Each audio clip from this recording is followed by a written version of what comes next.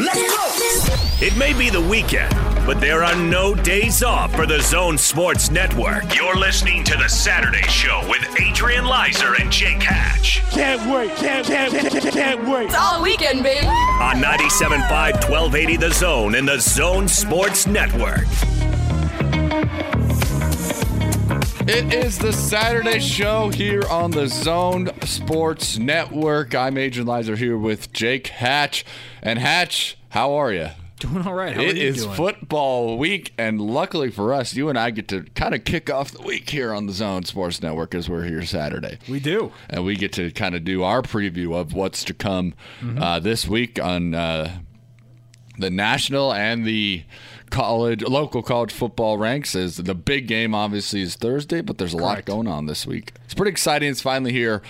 Thank goodness that we are on our way to finally having some college football games. Our 8 months of torture is over. College football is back in our lives officially this evening as Miami and Florida will square off at Camping World Stadium in Orlando, Florida, followed by a trip all the way out to the islands. We're talking two separate spectrums of the country you can go to, Adrian. Florida, go all the way to Hawaii to watch Khalil Tate and the Arizona Wildcats take on Cole McDonald and the Hawaii Rainbow Warriors.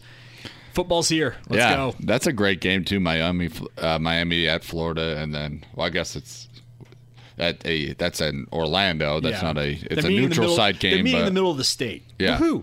But that's a great way to kick things off. Miami being a team that's always overhyped and then they underdeliver, but they're not ranked this season finally. And Florida though is expected to be pretty decent. Yeah. So it should be interesting. We're going to talk a lot of college football today. The AP Top 25 came out this week. We can talk about our reactions. We're obviously going to talk about the games, and you're going to hear from a couple of voices that have been on the Zone Sports Network this week, including Paul Meyerberg of USA Today Sports, Cam Meller of Pro Football Focus, who did a comprehensive ranking of every single division or FBS starting quarterback, ranked them 1 to 130. Okay. And I want to get into where he put the local guys and also some opponents across the country of our local teams. So it should be pretty interesting in that sense. It was a great conversation that was on with Tony and Austin as well. So we did it, though. We finally made it. Did you get all your last golfing in? Did you say goodbye to the wife and kids as they'll never see you?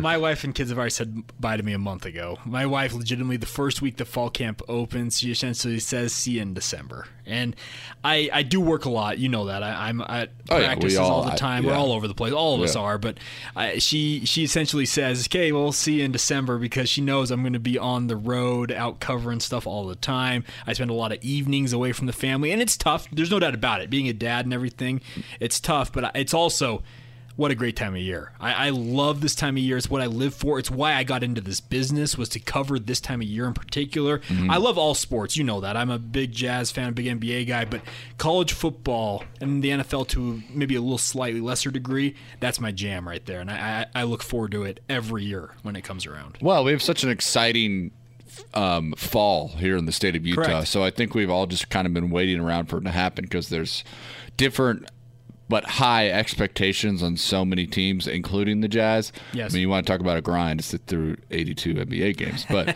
and then plus playoffs. But there's so much excitement around this state for pretty much every fan. Correct. I mean, if you're just an NBA fan and and there are people out there who are just into the Jazz, they don't care about college football. They look at the scoreboard to see if Utah beat BYU, then they move on with their days. But there's expectations there. There's you go to Ogden at the FCS level. Weber State's, they're expecting big things again. They're back-to-back Big Sky champs. They made a run for a national title last year. Yes. And they're looking for that. And then, of course, Utah State's looking to break on the scene in the G5 level. BYU, toughest schedule at the start of the season for anyone in college football. And then, of course, Utah, who everywhere you look is a dark horse college football playoff team. Yeah, and that's the fun part about it. Regardless of where your rooting interest lies, you've got something to look forward to. And that's natural, I think, for every season, every team. Like, there's always the hope springs eternal whenever season starts. Well, this could be our year. We could break through. We could surprise people. But legitimately, this is the biggest year I would put the 3 college football teams and the Jazz together. This is the most looked forward to year that I can remember, combining all of the teams. It's been, I can't recall it myself. Like, there have been years where, you've had BYU and the Jazz be good, Utah and BYU be good. There's been times Utah State on the rare occasion has stepped up and had good seasons. But you're right. The combination of those 4 in particular, with the hype, the expectations, everything going on with these teams, I can't recall anything like it in recent memory. So, a lot of college football talk today. Let's kind of get in. Do you want to start with the game, or do you want to start with the rankings? Where do you want to go to start today? Let's go with rankings. Let's go with the rankings. Yeah. So the AP Top 25 comes out this week. Correct. Utah finds themselves in the AP Top 25 for the first time since joining the Pac-12 as a preseason team. Correct. Yes. They're at 14. Obviously the big wigs are at the top, and that's your Clemson, your Alabama, your Georgia, your Oklahoma, your Ohio State. But as you get down into things, Utah finds themselves right in the middle of the known household names of college football, Jake. Yep. And I find that very interesting. Now they're behind Oregon and Washington. I want to bring that up in a second. And we'll get into that and where they stack up against the Pac-12. But if you're looking at this and you're next to Penn State and Washington and Auburn and A&M and Texas and Notre Dame, those are the names. Now probably I would pick more. I wouldn't pick more than 3 teams to have a chance of winning a national title this season, because that's just where we are right now in college football. 3 teams they're sitting atop it right now. I would assume those are the 3 that have the biggest chance, and one of those 3 will. Yeah. But that's high praise, I think. I think around here people are expecting them to be very highly thought of in the polls. I think we knew more about it around here than necessarily all the other top 25 people, but they at least got in. I think their lowest ranking was 24. Their highest ranking was 5. Somebody had them 5.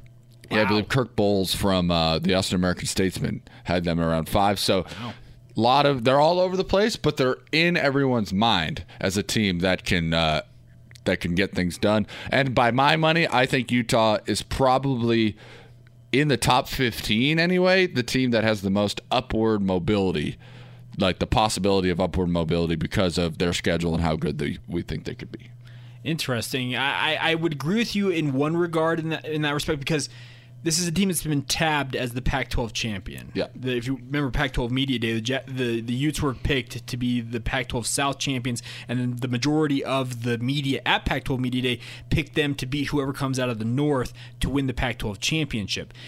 So I would agree with you. If you are truly the Pac-12 champion, you starting at number 14, absolutely. Your upper mobility would suggest that if you have the season that you dream of, a undefeated or maybe an 11-1, 12-1 season, that's a top 5 caliber season. Yeah. And that would be the upper mobility like you're talking about. Yep. You're jumping almost a full 10 spots at that point.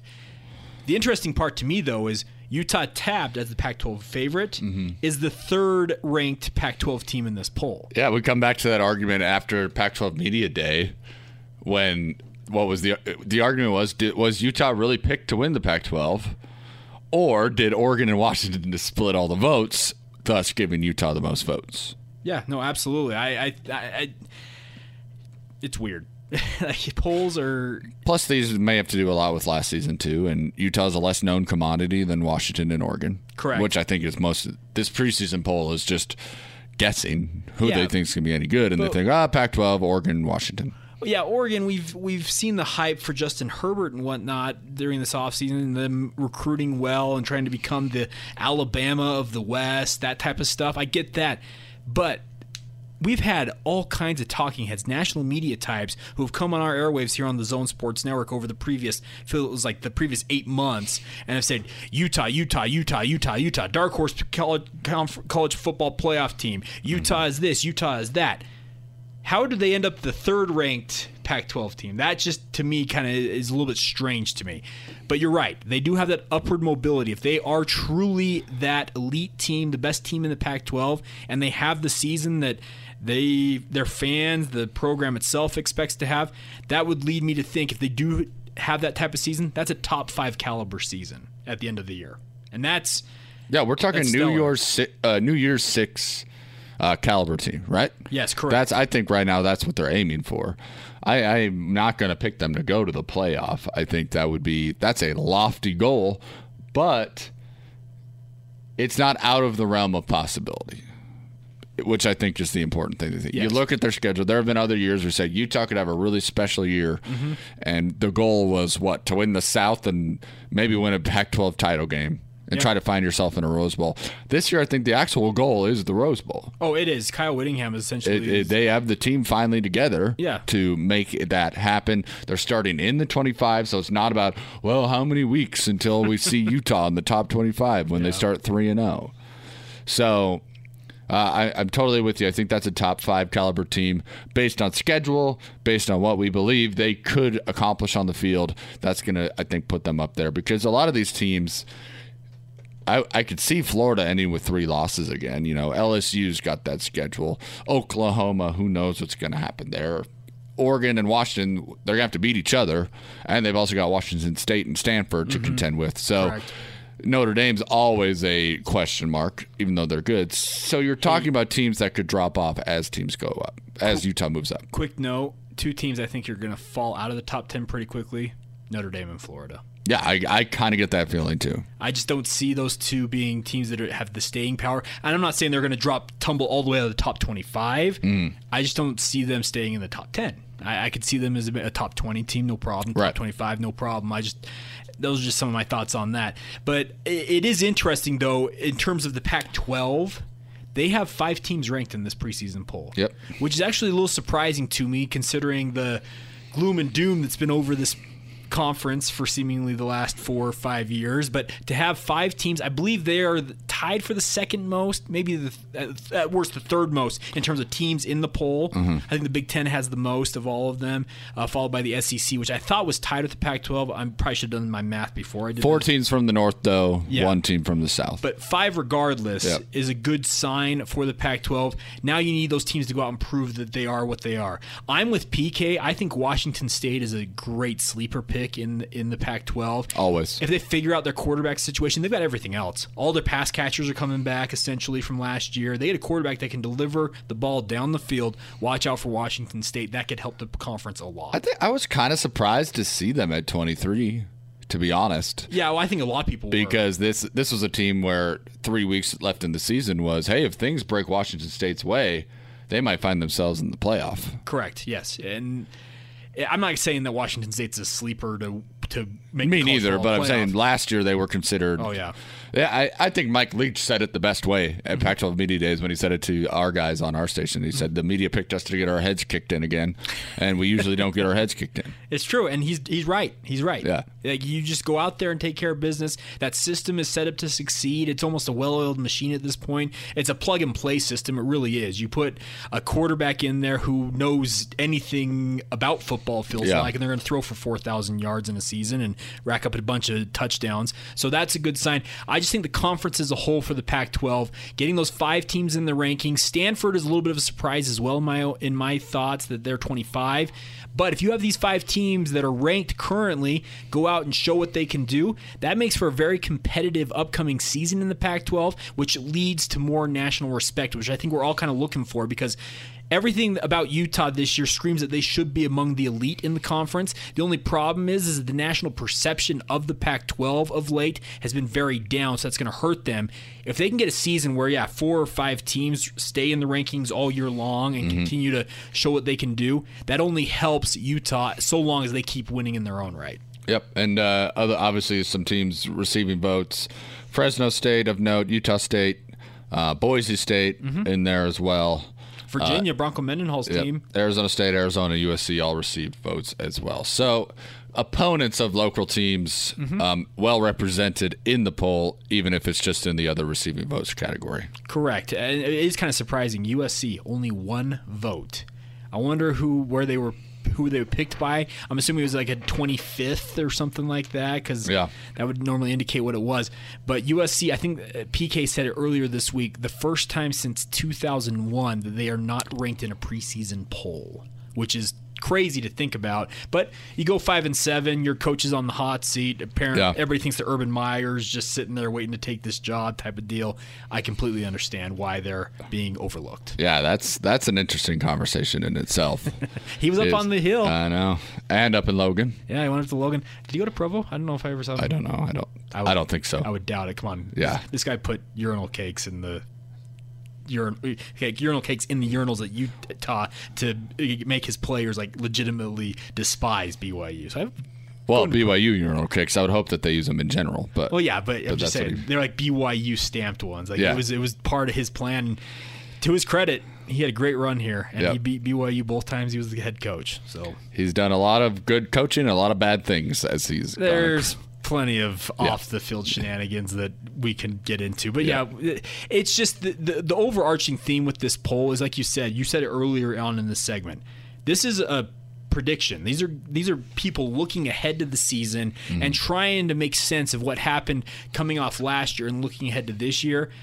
I tend to subscribe with a lot of people when I say that I don't think a poll necessarily is accurate until after the first month of the season. That's kind of when I start feeling like you can really kind of gauge how teams look. I know there are people that tell me, I think PK said November when the college football playoff ones come out. That's when he thinks it's the most accurate. Okay, I get that. But I feel like after about a month, I finally have a vibe or a gauge on how teams look, and then we can kind of go forward from there. Yeah, it's mostly just something to talk about, but I'm not necessarily a fan of it coming out either, especially for teams that are really good but start outside the top 25. Yeah. And it seems like their rise in the rankings is always so much more incremental. Like it's slow. Yeah. Because people, I think Tony and Austin were talking about it earlier this week, that people want to be right about their predictions and their voting, and you're not supposed to use the poll as a predictor. You're supposed to use it as a ranking system, but voters tend to not want to admit that they missed on somebody. So they'll just be like, Auburn. well, I'm just going to say it's Missouri. Say Kelly Bryant turns out to be this amazing quarterback, and that just means Trevor Lawrence is just the next whoever amazing quarterback at Clemson, so Kelly Bryant lost his job. Correct. What if Missouri starts 6-0 or something, and maybe they only get to 17th in the country because people don't want to move them up because they had them out of the top 25 to begin with? Yeah. So I'm with you. There should be some waiting because this doesn't mean anything to me other than it holds teams back, I think. It does a little bit, and like a team like Army, if you're looking at others receiving votes, if you want to project out, they're technically 27th in terms of votes received right now. Well, the United States Military Academy, I have a hard time believing they had a great season a year ago, Adrian. They won 10 games, just absolutely phenomenal. Came within it feels like a breath of beating Oklahoma on the road at Oklahoma. But this is a team, Army. If they get inside the top 15, I'd be stunned because, like what you just said, these polls, They want to make sure they look smart. So they're going to be very reticent to be like, you know what? Army's really good. I'm going to move them into the top 10. That's not happening. What if Army wins their first game against Michigan?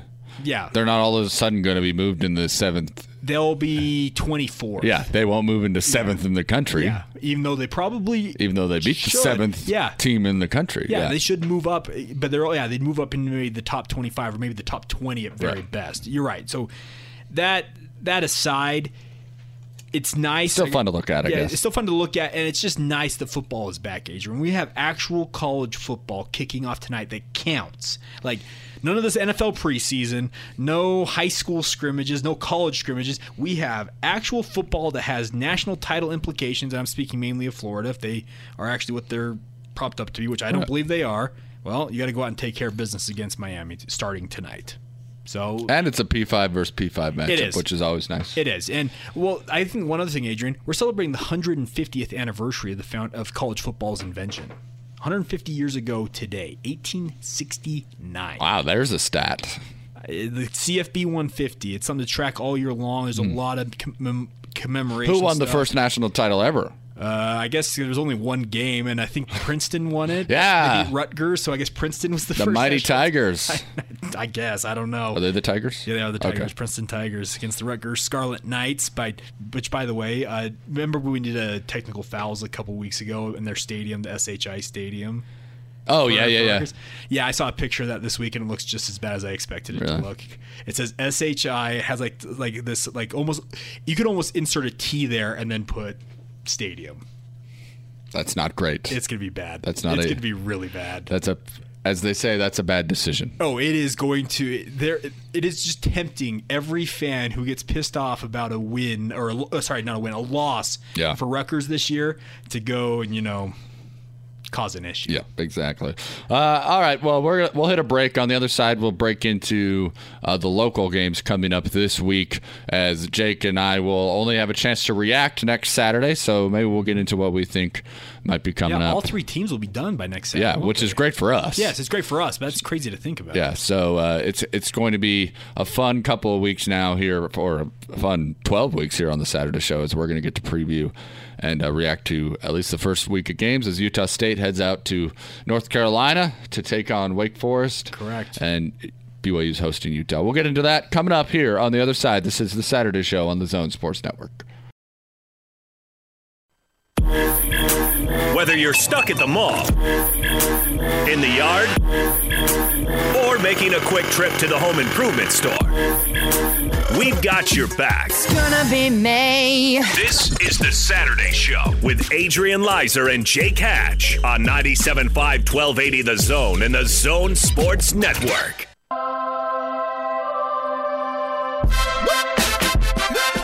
Welcome back, Saturday Show here on the Zone Sports Network. I'm Adrian Lizer with Jake Hatch.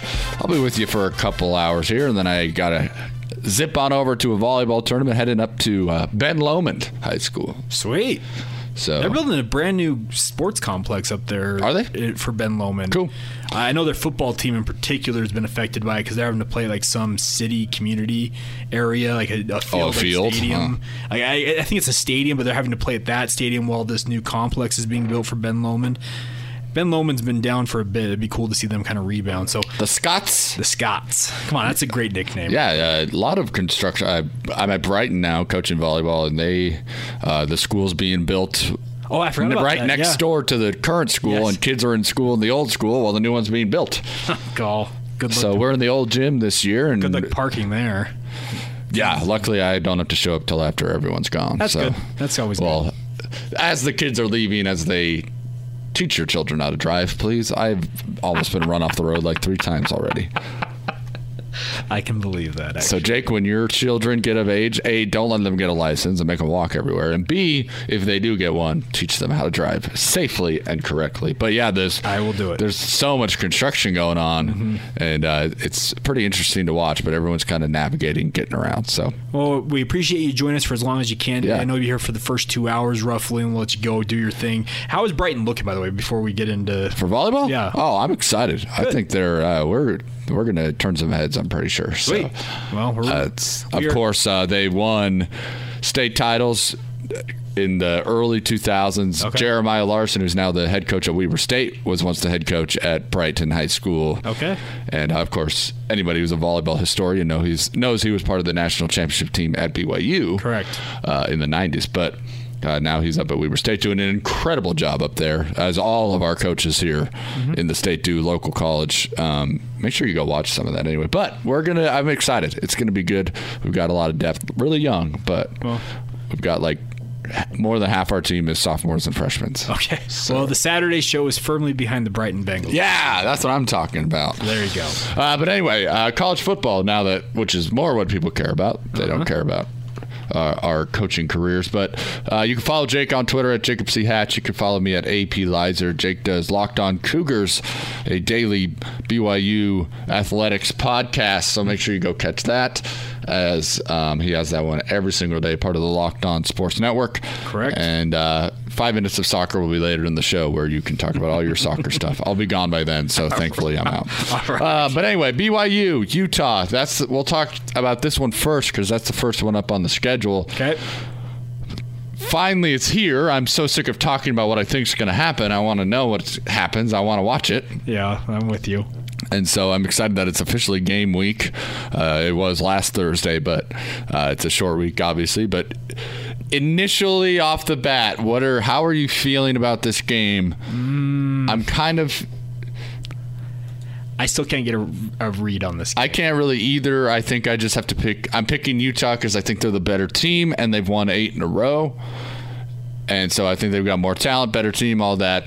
but then you throw in all the cliches, but they're actually true, all the cliches, which is it's a rivalry game. This game, anything can happen, blah, blah, blah, blah, all that, which is all true, but we just have to say it because we have to. But initially, my read on it early is that I think it's going to be another Utah victory.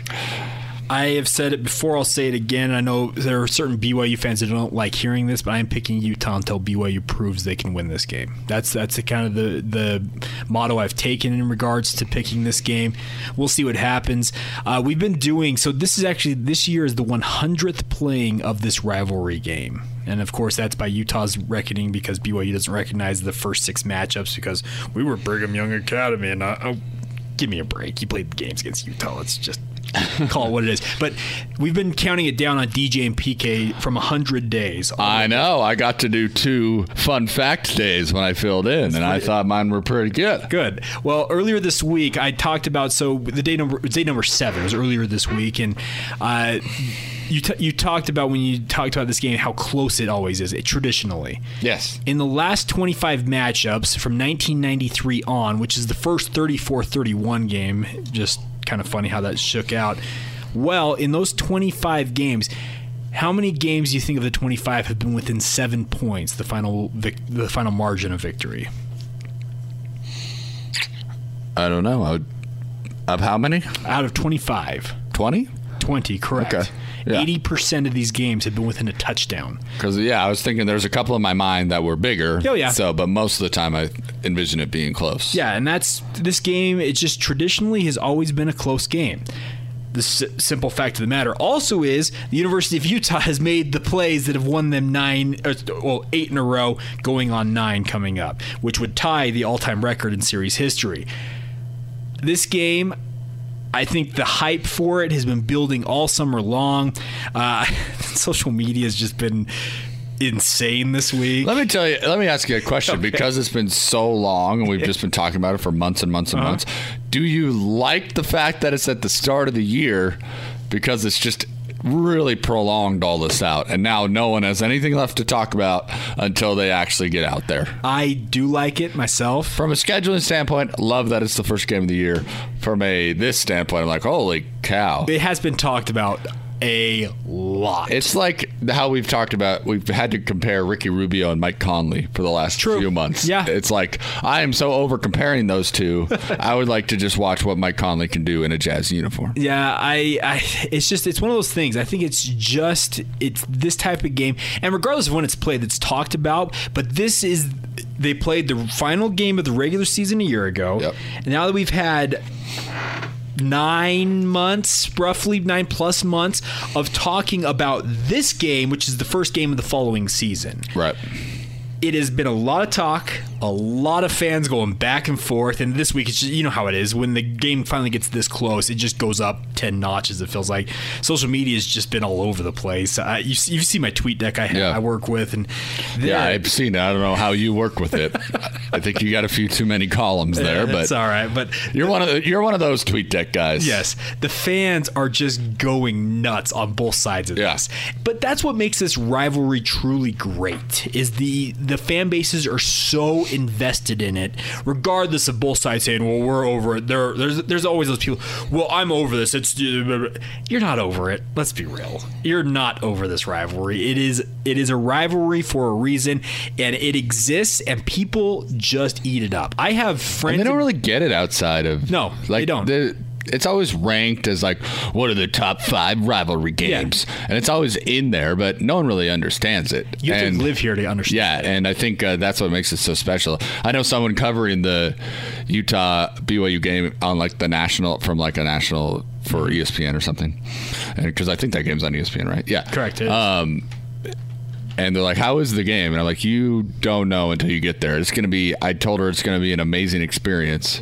Yeah. Because if you haven't come from a place that has a huge college football following, and then you put these two schools next to each other that have such history and they're only 40 miles apart, Like it's pretty cool. It kind of reminds me of Duke UNC a little bit. Like they're such in such close proximity, and so I said you're going to really enjoy it because it's going to feel different than maybe some other rivalries out there. Yeah, and that's exactly what it is. You kind of look at it and you go around and you listen to the fans talk about this rivalry. They go back and forth all the time, and it exists in everyday life. Mm-hmm. I have family members, and this is probably surprising to most people to hear, that don't care about sports for the most part. It's just not their thing. Like, we're talking blood family members of mine. Oh, you're talking about my entire family. I'm the only sports lover in my family.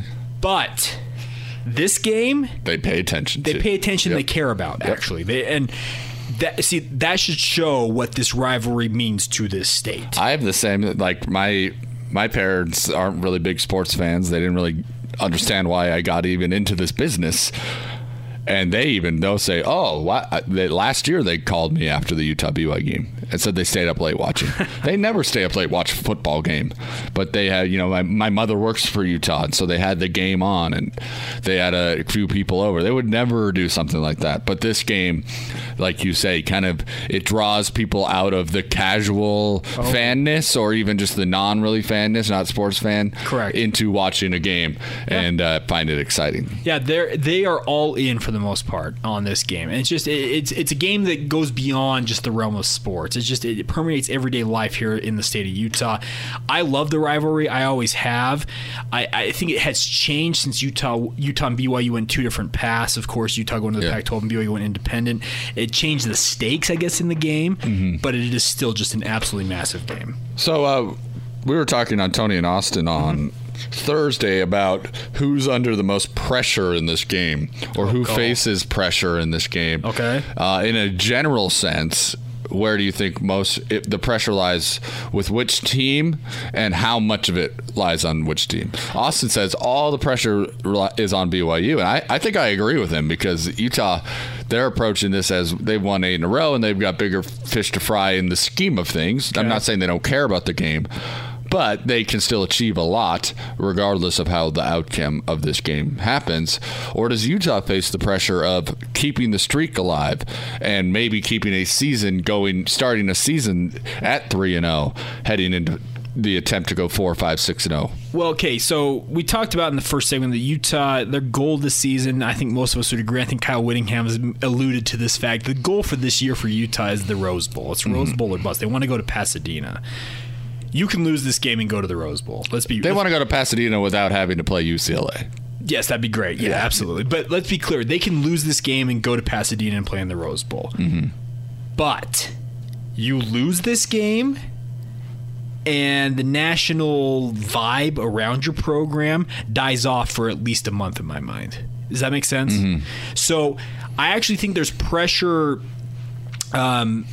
I'd say more pressure on BYU because Kalani Sitake has got to figure out how to beat his rivals, and there's been some tepid responses from some boosters, etc., around the BYU football program that he is 1-8 in his head coaching career at BYU against their 3 chief rivals. Speaking of Utah State, and Boise State. Mm-hmm. So there's pressure on that. I would say there's more pressure on BYU because this would kick off their season. They snap the streak. It sets them up to springboard into that Tennessee game and beyond.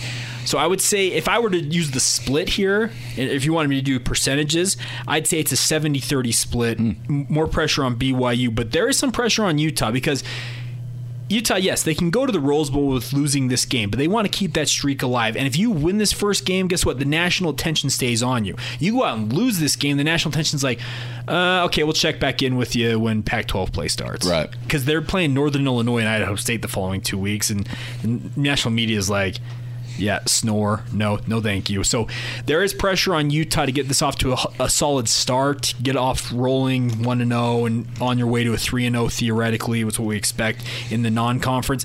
But it's just a perception thing, I guess. It seems like the mental pressure is like 100% on BYU. Oh, no, absolutely. And I think that's one thing, like, that's why I liked what Austin said. He said they've lost 8 in a row. Correct. Somebody needs to step up and do this. It's been a decade. Right. It's like at a certain point, 8 in a row is enough. Correct. And they're going to have that pressure because there is so much tension with BYU fans in terms of this game in particular, this rivalry in particular, that if they were to win this game on Thursday night, the collective exhale out of Provo might cause 50-mile-an-hour winds. And you think I'm joking. And that's more of a figure of speech, but they want this win so badly, they'll give their left one, as PK likes to say, to get it. I'm serious. There are people that would do that, no problem. Yeah. So I think the bigger pressure is on BYU, but there is pressure to a lesser degree on Utah just to get things off to a good start here and really keep the hype train rolling. Because you lose this game, like I said, you lose the game, and then all of a sudden the national media is like, well, okay, Utah can rebound, but why would I watch them until October starts when they go to USC? Like, there's no point because they're playing Northern Illinois and Idaho State. They're probably not going to watch those games anyway. Yes. But even if they win the first one, but you're right, it does. They have to look. Yeah, exactly. Yeah. They'd be looking at it because Utah won this first game. They're still ranked, etc. So that's where the pressure lies on Utah. But you're right. The mental pressure, just the weight of the fact that the rivalry has swung so heavily. Go get this. We've seen it a couple times over the 100 years. Correct. Where it has. So Utah obviously early was completely dominant, and then the Lavelle years changed and it was BYU. But it hasn't really been like, there's been a couple long streaks, but wouldn't 9 be the record? 9 ties the record. 9 ties the record. On both sides, there's a 9-game win streak. Okay. Bell had a 9-game streak against Utah, snapped by Scott Mitchell, actually, of all people. Right. He's a legend because he does it. And the other one is Utah. They actually had a 22-game unbeaten streak, but only 9 in a row in terms of wins. There were ties mixed in. This is in the early days of the rivalry. Okay. But 22 games unbeaten in that series. PK and DJ talked about earlier this week that Zach Wilson legitimately could cement himself as a legend in BYU football history for one reason, and all he has to do is go out and beat Utah. At some point in his career. Yeah, just snap the streak. Yeah. You'll be a legend. Because think about it. Scott Mitchell had a fine NFL career, but I think most of us think about Scott Mitchell as the guy, the Utah quarterback who went and engineered this upset of BYU, blew BYU out when it looked like that streak was never going to end for BYU during that era of Lavelle Edwards, and he's a legend because of it. Yeah. So, Zach Wilson, dude, you want to become an all-timer, all you got to do is win one game. Yep. And you have 3 years, I guess, to do it, technically. So, we'll see. And he has said he doesn't want to be. He said, I think he's one of those guys who has never beat him. So, yeah. A little bit of shade at his former predecessors. Yeah, well, and, hey, that we got a minute here. Yeah, we can talk about it. Okay. That comment right there actually kind of bugs me in a way, but I also understand why he's doing it. Yeah. It bugs me in the fact that, guess what? You should acknowledge the fact that, guess what? This is a program thing. We have lost this game. But he is trying to shirk some of the responsibility, maybe, or the angst, I guess. The angst that's being placed upon him by the fans. Yeah. He's trying to take some of that off of himself by saying, well, I wasn't here for that entire streak. Well, nobody's been there for the entire streak. Let's be real here. He said his streak is 1, didn't he? Yeah, his streak is 1. He said that earlier this week, something like that. Yeah, so I get what he's doing there. I totally get it, but it bugs me because there's no player, there's no coach that has been at BYU for this entire streak. There's nobody. There's no connection to the last time BYU beat Utah with Max Hall passing it to Andrew George. There's no connection. You got to still acknowledge the fact, you know what? We have lost 8 in a row. We need to snap this streak at some point, and why not do it this coming week? And that should be a program thing. Yeah, I'm with you on that a little bit. Acknowledge it, but I also get why he's going about it because he's trying to just kind of shed some of that. Keeps it loose on him, less pressure on him. And Zach, I completely get it. He's a pretty unflappable young man. I'll freely admit that. But it did bug me for him to just kind of, you know what? Well, I wasn't here for the whole thing. My streak is 1. It's like, well, guess what? There's 8 in a row, and your fan base is over here sitting on a decade. There are kids born in the last 10 years that have never seen BYU beat Utah. Yep. And then real quick, the other game of the week will be Utah State as they look to make a splash, I would say, by going on the road. They take on Wake Forest on Friday night. That's at 6 o'clock. You'll hear it right here. We're the home. Yeah, and we are, of course, obviously the home of the Utah State Aggies. You'll hear Scott Gerard on the call on that one. I like the opponent for Utah State. This is a middle-of-the-road Pac-12 team. They've found some success as they've gone along, but they're a 3.5-point favorite over Utah State. I think this is a good way for them to start their year. It's not LSU right out of the bat, correct? Or right out of the gate, and so they don't have to really be focused on going into Death Valley in front of that crowd. They're heading to Wake Forest, which will probably have a good crowd on hand just because it's the first game of the season. But I like Utah State's chances to go in there and prove that, hey, if Jordan Love is this good, he needs to do it against a team like this. And if Utah State wants to achieve some things, they're going to have to go in and win this game against Wake Forest as far as getting on that national stage. If this game was a year ago, I'd actually be a lot more worried for Utah State. You think so? I'm a nerd about college football. Yes. Wake Forest just graduated one of their all-time quarterbacks in John Wolford. Yeah, that's true. Had this been a year ago when he's a senior, I'm a heck of a lot more worried for Utah State going to Winston-Salem, having to travel clear across the country to play against a team like this. This is the right time to get a team like Wake Forest because it notches a Power 5 win. Like you said, that's a middle-of-the-road Power 5 team. You win that game, you get that notoriety in terms of winning a Power 5 game. And guess what? This should be a team that's still trying to find out what they're going to have in the wake of losing John Wolford, who I think he was a 4-year starter at quarterback for Wake Forest. They've done a good job, like you said. Wake Forest has had some good moments in the last couple of years, but this is a big-time opportunity for Jordan Love to go out on the road against a Power 5 opponent and show what he can do right away. Gary Anderson, of course, making his re-debut as head coach of the Utah State Aggies, also wants to get off on the right foot. I think this is, like you said, a good matchup for Utah State. I still worry just a little bit about the travel in terms of keeping guys focused, having to go to heat and humidity down there in North Carolina, but I think Utah State, I think Gary Anderson's been in enough games like this that he'll have his guys ready to go. Totally agree. All right, we'll talk more about this later in the show, as well as preview the rest of college football and what to look for in week 1 across the country. Coming up on the other side, it is time for Technical Fouls here on the Saturday show on the Zone Sports Network. If you're coming from the street with dirty shoes on your feet, that's a technical foul. If you switch the radio to some modern music show, that's a technical foul. If you touch the thermostat, You'll get hit with a bat. 'cause that's a technical foul. You will feel my wrath. That's a technical foul. Personal foul, 69, offense. He was giving them the business. A technical foul.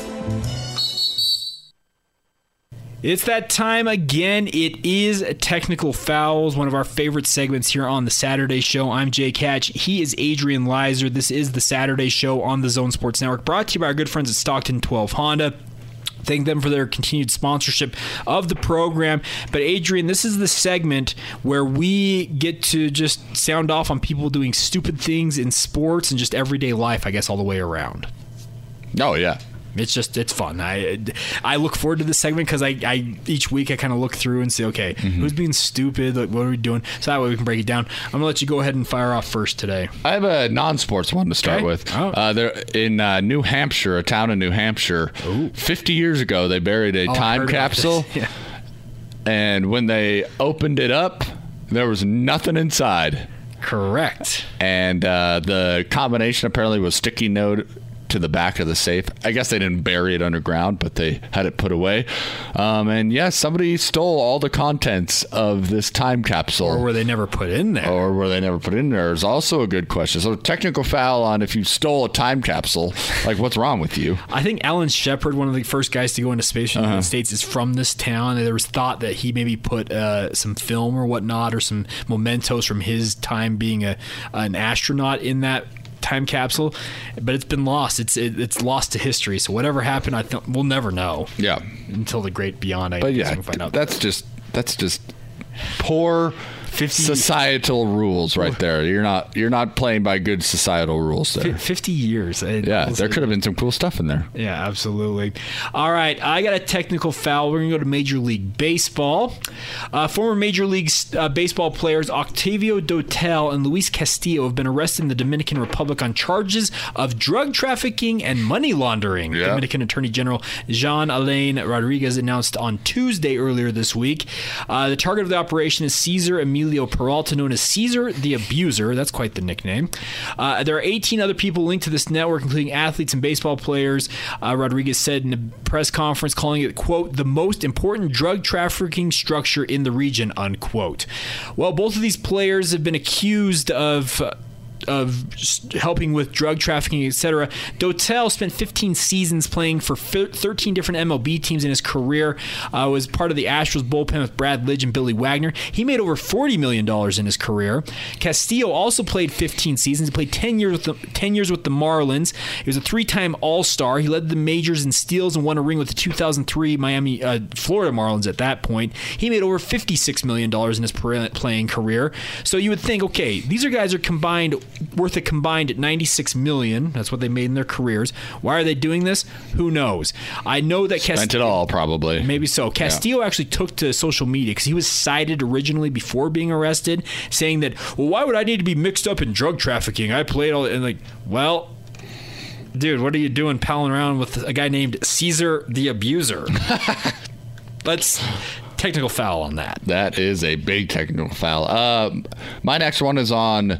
We're going to track and field. Okay. Christian Coleman, who's the reigning U.S. national champion at the 100 meters. All right. He's considered one of the favorites heading into the 2020 Olympics until now. Oh, no. Which is his eligibility is being put on the back burner, I guess, as he has failed to show up for 3 drug tests. For some sort of drug test, and it's kind of the drug test, the doping agencies, you're supposed to let them know where you are so that they can come do the test, and he's missed 3 in a row, and so the Olympic committees are saying, well, A, you're not showing up, which is against the rules, or B, what are you hiding? Oh my gosh. If you got nothing to hide, why are you skipping out on drug tests? And this is the guy who him and Justin Gatlin are the fastest men for the U.S. Olympic team, and he might be missing the 2020 Olympics. So we're putting all our trust in Justin Gatlin, a known doper in the past. So great. This track and field's just as bad as anything else anymore. Right, and he's already qualified for the Olympics, but they might be like, well...